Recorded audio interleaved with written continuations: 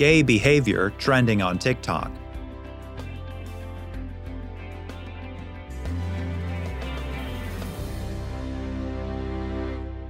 Young Gen Z men have found a guaranteed way to increase their TikTok following, creating suggestive videos exploiting homosexuality.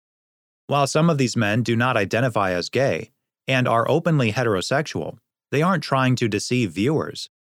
They see their videos simply as a humorous, harmless, and effective way to garner more views and followers in a world where gayness is celebrated.